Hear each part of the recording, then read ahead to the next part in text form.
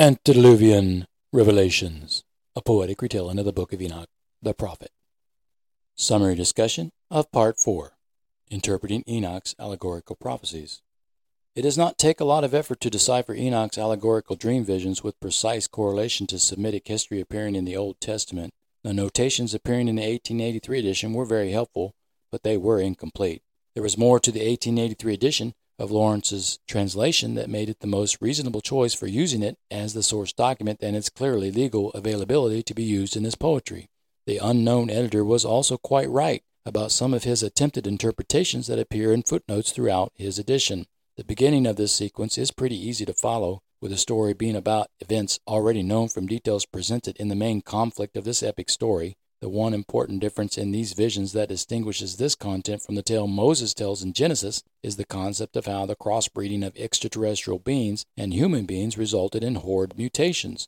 Truly, the worst of all crimes against humanity was the alien interference in mankind's evolution, the first and unauthorized CE6 event on Earth. The solution for this problem was for God to send his true sons, the Elohim, to take all of those criminals into custody and wipe out their offspring with the catastrophic flood, a second CE6 event in human history.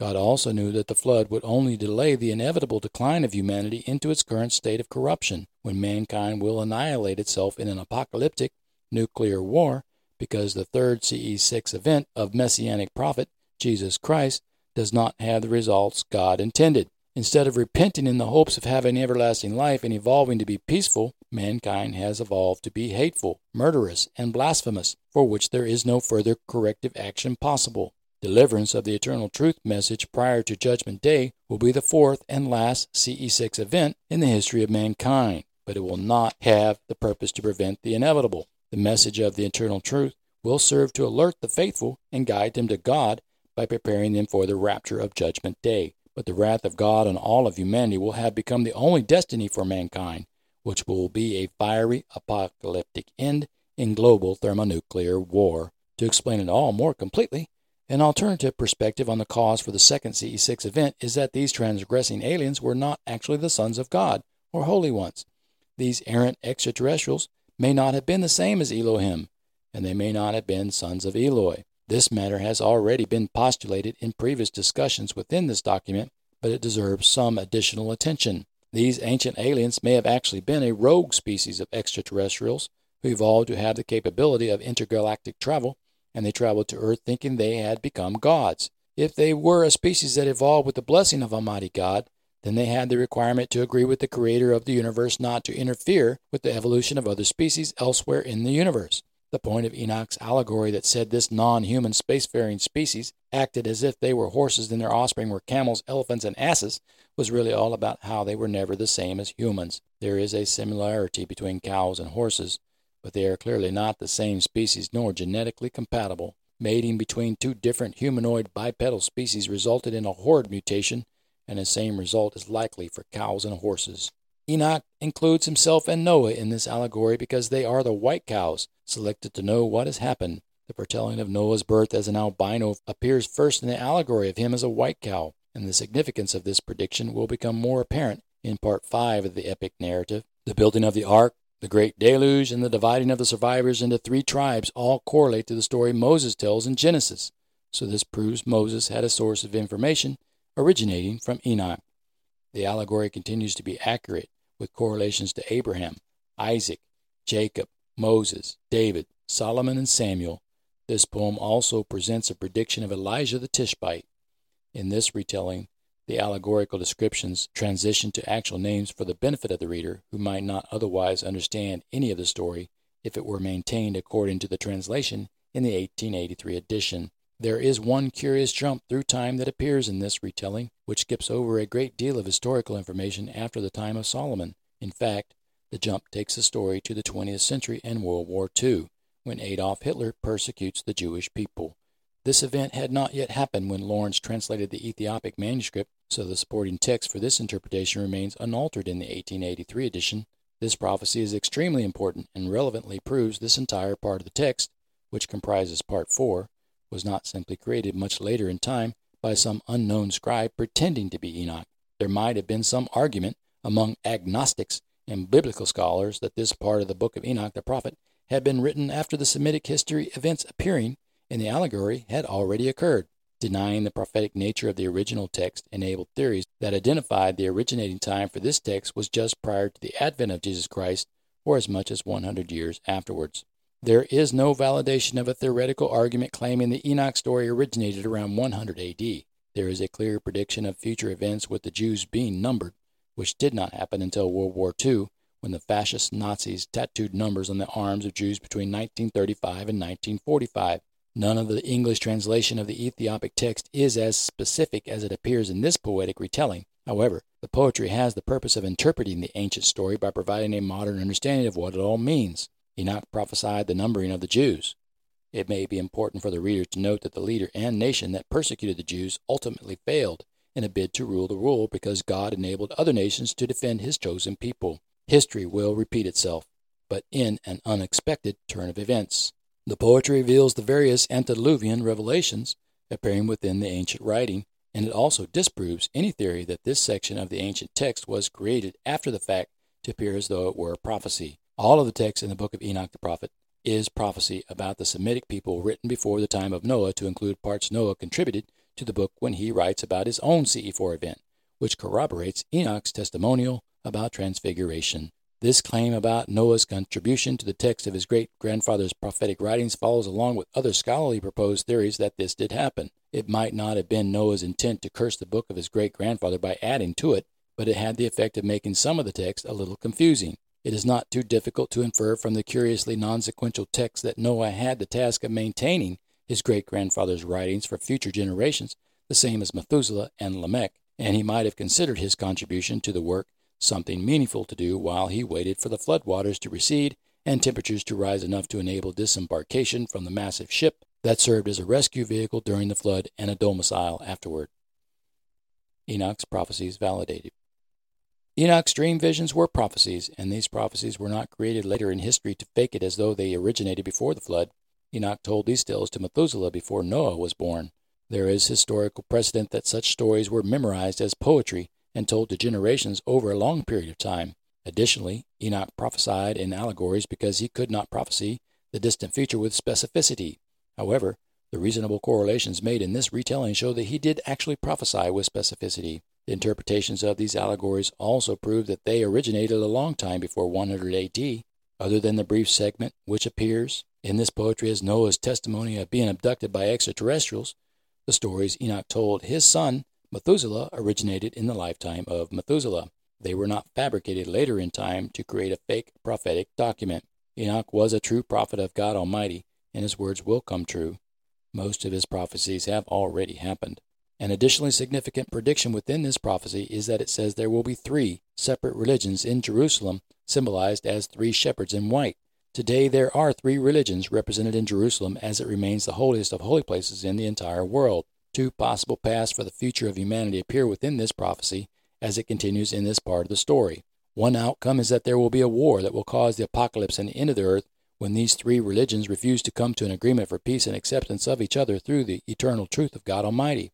The leaders of these religions choose to make war and kill each other, rather than resolve their differences and bring an everlasting peace to the planet. The pridefulness of men who choose to reject Jesus Christ when he returns as Gabriel to bring heaven and earth together for the glory of God under one understanding of God Almighty will be the catalyst that causes global thermonuclear genocide, and God will destroy all life on planet Earth in an inextinguishable fire. The only prevention for this occurrence is for these men to have humility, but they never will. There will not be an 8th era for mankind. The other possible outcome is that these 3 separated religions will finally come together with the arrival in Jerusalem of Jesus Christ, who proclaims and validates the eternal truth. Jesus Christ will complete the final angel path by having Gabriel's power to bring together heaven and earth for an untold number of eras of peace and prosperity. The mentioning of an 8th era is relevant where it appears in the sequence within this poetic retelling of the story, because the 8th era of mankind is only a possibility of peaceful coexistence with an advanced species of extraterrestrials known as Elohim.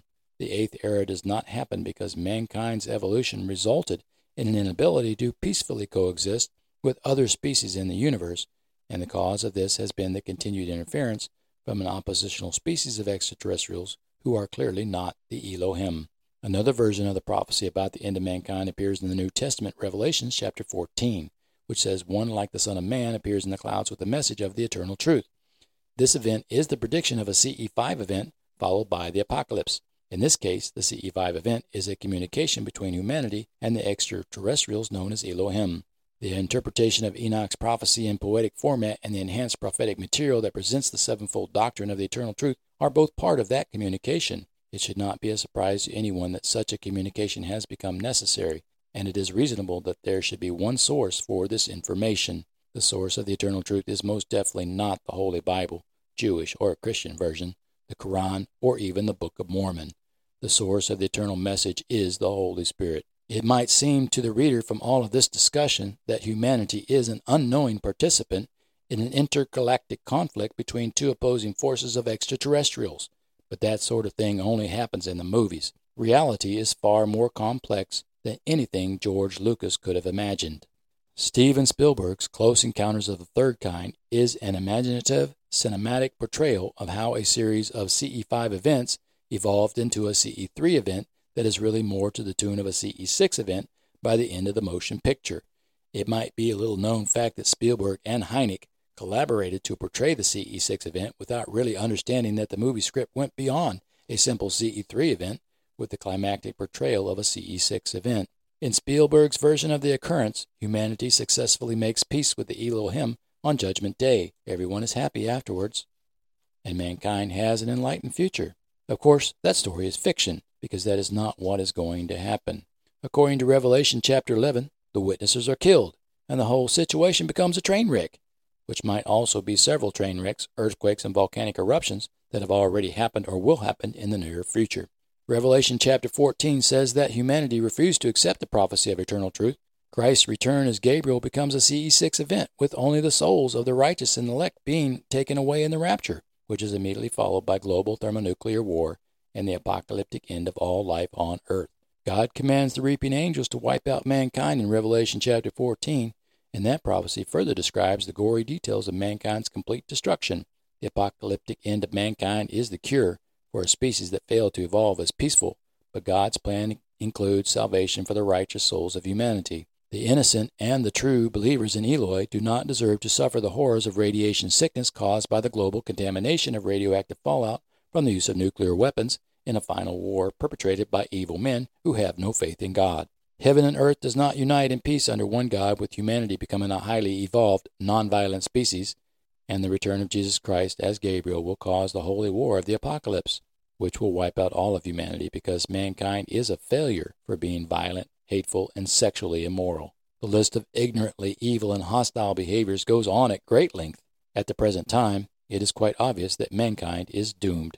Humanity has not evolved, nor will it ever evolve, to live peacefully without killing each other or visitors from elsewhere in the universe. Despite God's effort to communicate with humanity through Jesus Christ, the Messiah, whose purpose was an intervention to inform mankind of the one true God and his gift of everlasting life, humanity continues to be murderous by killing each other or any visiting alien species. The only way that heaven and earth will unite in this scenario, which has become the current path for mankind, is for the rapture to take the righteous into the heavens prior to the apocalypse. Either way, the final stage of human evolution has the event of unifying heaven and earth on a spiritual level. The final evolutionary event for mankind could have occurred peacefully, but an evil alien species has interfered with human evolution, resulting in the corruption nobody can deny exists in the world today. Enoch foretold the future. The second canto in this fourth part ends short of 12 subsegments, but there really has been no effort to ensure a specific number of subsegments for every canto. The predictions appearing in the second canto of this part are pretty shocking because most of them are about the 20th and 21st centuries. Such things as the United Nations, members of this organization, and the laws associated with them appear in the poetry, which describes how these nations will align in various groups and conspire to control the world with a directive to result in world peace. The problem is that the leaders of these nations are all faithless sinners and idol worshippers. Because of their greed, hatred, bigotry, and deceitfulness, these mindless national leaders will cause World War III and complete destruction of the planet. An alternate perspective on the meaning of the ancient prediction in the New Testament book of Revelation is that this last war, which follows a plague upon mankind as punishment for all of the deaths in other wars over the last 100 years, begins with a conflict between Russia and Ukraine. The second beast, who rises to power in the world by blasphemously proclaiming his ability to perform miracles, asynchronously contributes to exacerbating national conflicts in the world by imposing economic sanctions, which will ultimately cause global economic failure amid an increase in violence and unrest around the world. All efforts to prevent an escalation to war between Iran and Israel will fail, because the second beast abandons all nuclear weapons development negotiations with Iran despite Russia and China, whose government leaders have always known Iran will be the 10th nation in the world to acquire nuclear weapons because they will help them do it when allying with Iran during Russia's war with NATO. The second beast travels to other nations to trick world leaders into worshiping him as the leader of the world. He makes secret quid pro quo deals with various leaders and governmental factions in order to secure their loyalty and praise for him. He makes promises he cannot keep, nor does he ever intend to keep them. Unfortunately for the rest of humanity, this second beast is completely unaware of the evil that he does in the world, and he will ultimately lose everything, including his own soul. The result of this American idol worshiping and dealing with the devil himself enables Russia and China to further assist Iran to develop nuclear weapons, which makes that nation the 10th nation in the world to have nuclear weapons and the 7th nation in the world to have ballistic missile delivery capability. 10 and 7 are symbolically significant in Enoch's prophecies, the Old Testament and the New Testament. The significance of these two numbers in biblical texts is undeniable, and there is a significant fact about these numbers that correlates to why these two numbers are important prophetic warnings. The 10th day of the 7th month is also known as the Day of Atonement in the Old Testament. At the time the author writes this text, there are only 9 nations with nuclear weapons, and only 6 nations can deliver nuclear weapons with ballistic missiles. The 7 heads and 10 horns description appearing in Revelation chapter 13 supports this prediction that Iran will be the 10th nation to have nuclear weapons, and it will be the 7th nation to have ballistic missile delivery capability. Iran already has ballistic missile delivery capability of conventional weapon systems, so retrofitting their already existing delivery platforms with nuclear weapons will be as easy as changing a flat tire. It has also become known that Iran has enough nuclear weapons-grade materials to build its first nuclear weapon. Iran can build a nuclear weapon in as little time as 2 weeks, and it may take even less time than anyone can predict, because there are many secret actions occurring among those nations who will rise up to oppose the beast in this final war. Several indications of this fact are undeniable when considering how these non-NATO nations are aligning with each other in opposition of the beast who conspires to lead NATO into World War III and global nuclear destruction of the planet. Enoch returns to Earth on several occasions. The last part of this second canto was really difficult to separate from the content of the dream visions because it had components of both prophecy and sermon. The last part in this version of the Enoch story is Enoch's admonishment for his family. Enoch was only on the earth for 1 year before being taken away again, but he returned later when called upon by Methuselah and Noah. In summation, Enoch returns to the earth a total of 3 times in the story. He returns to educate Methuselah, he returns when Noah is born because Methuselah calls to him, and he returns when Noah calls to him before the great flood. These occurrences could have been as either physical or spiritual manifestations, and they appropriately fit in the category of CE5 events because Enoch had become an earth-originating and spacefaring spiritual being. He was no longer merely human. He had evolved to live extraterrestrially. Because the information within Enoch's testimony clearly tells that he was capable of returning to the earth in a reasonably acceptable human form, it is also quite possible that he has returned to the earth on other occasions throughout history, according to how God has allowed by the instrumentality of the Watchers. It is also possible that Jesus Christ has returned to the earth on occasions other than his resurrection immediately following crucifixion. While there are many pagan Christians who proclaim they await the second coming of Christ as the Son of God, who will descend from the heavens magically in rays of light, the truth is that he will come without their ever knowing he has been here. Those pagan blasphemers who will call themselves Christians will be left behind for their polytheistic blasphemy of Almighty God. The most truthful statement about it all is that we await Judgment Day, which will be the day Christ returns to bring heaven and earth together for the glory of God. The rapture will be the moment when God retrieves all of the righteous souls of mankind before enabling the destruction of earth and punishment of the wicked, the intervention of Jesus Christ. There really is no limit to the number of times that a human transfigured with everlasting life can return to the earth. The premise for this argument appears within the Antediluvian revelations explanation of the events regarding Enoch's return to earth on multiple occasions. Because Enoch could return to the earth several times after being transfigured to have eternal life, Jesus Christ has also been capable of returning to the earth on the North American continent in order to meet with Joseph Smith, to set him on the path to create the Church of Jesus Christ of Latter-day Saints. The return of Jesus Christ to the North American continent was predicted within the Enoch's prophecy as symbolized by the reference to a tree in the valley between the two mountain ranges. The United States of America is also the nation where people from all over the world have migrated, and they will suffer the wrath of God for their iniquity in the apocalypse. Jesus would have come to know this for certain after his ascension, and he also came to know that there was the necessity of the Latter-day Saints in North America. The righteous among them will become the example Christ will use to judge all of mankind.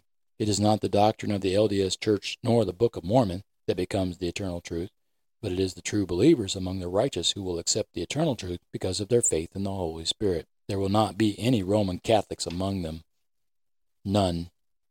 The LDS Church has rejected the Roman Catholic doctrine of a Holy Trinity, and they have studied the Book of Enoch more than any other Christian denomination. If other Christians studied the Book of Enoch, they would also reject the doctrine of Holy Trinity, because Enoch's ancient testimony is the proof that God is only one entity and does not impregnate human females with babies that will become his offspring. The prophets of the LDS Church have an understanding of how this text describes and explains the four angel paths, and God hears their prayers. Still, they have a need to accept correction, because they also have a history of paganism in their doctrine and theological texts, which have been accursed by the inclusion of Melchizedek. Everyone makes mistakes, but it takes wisdom to prevail with the knowledge of truth and humility for understanding. God's third attempt to intervene in the evolution of mankind occurred when Jesus first walked the earth as Raphael and Michael when he healed the sick, cast out demons, prophesied future events, and taught the eternal truth. He left the earth ascending into heaven after performing the task of Phanuel by delivering the message of repentance and the hope for everlasting life, while suffering even unto death, because he knew he had been transfigured to have everlasting life, the same as Enoch and Elijah. Jesus also knew that he was not a pagan, human sacrifice for the forgiveness of sin, but he forgave those who murdered him because he truly was the Messiah. Jesus will perform the task of Gabriel by bringing heaven and earth together and revealing the truth of all things, which will complete Christ's existence as a man who followed the paths of all four archangels. The four archangel paths. The four angel paths are the four characteristic powers of God's archangels. Mastering all four paths is the required progression of a spiritual evolution for the Godhead, God's chosen representative of an evolved species. This is the meaning of the path of angels as it appears in Enoch's prophecy. Although the Elohim may have such technological capabilities not clearly known or understood by mankind, the angel paths, as they relate to the archangels, are not dimensional portals for interstellar transportation. A single chosen representative from a species must master the four archangel powers in order to achieve an evolutionary progression and take the seat of royalty in a new heaven over a new earth. Uniting heaven and earth is the only archangel characteristic remaining for Jesus Christ to master.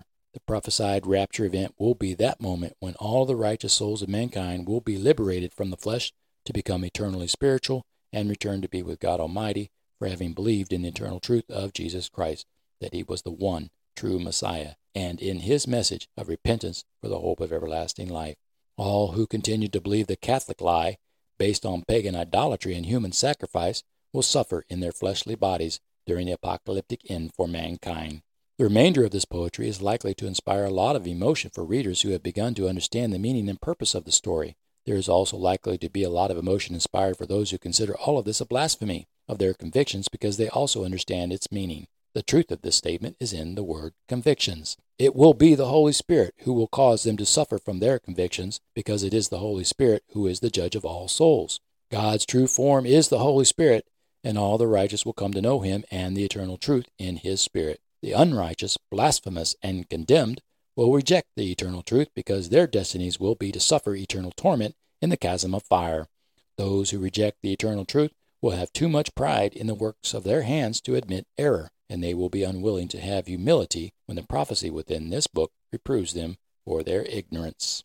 This concludes this episode of Antediluvian Revelations, a poetic retelling of the book of Enoch, the prophet. Be sure to subscribe or follow for notifications of new releases. Thank you for listening. I am Michael.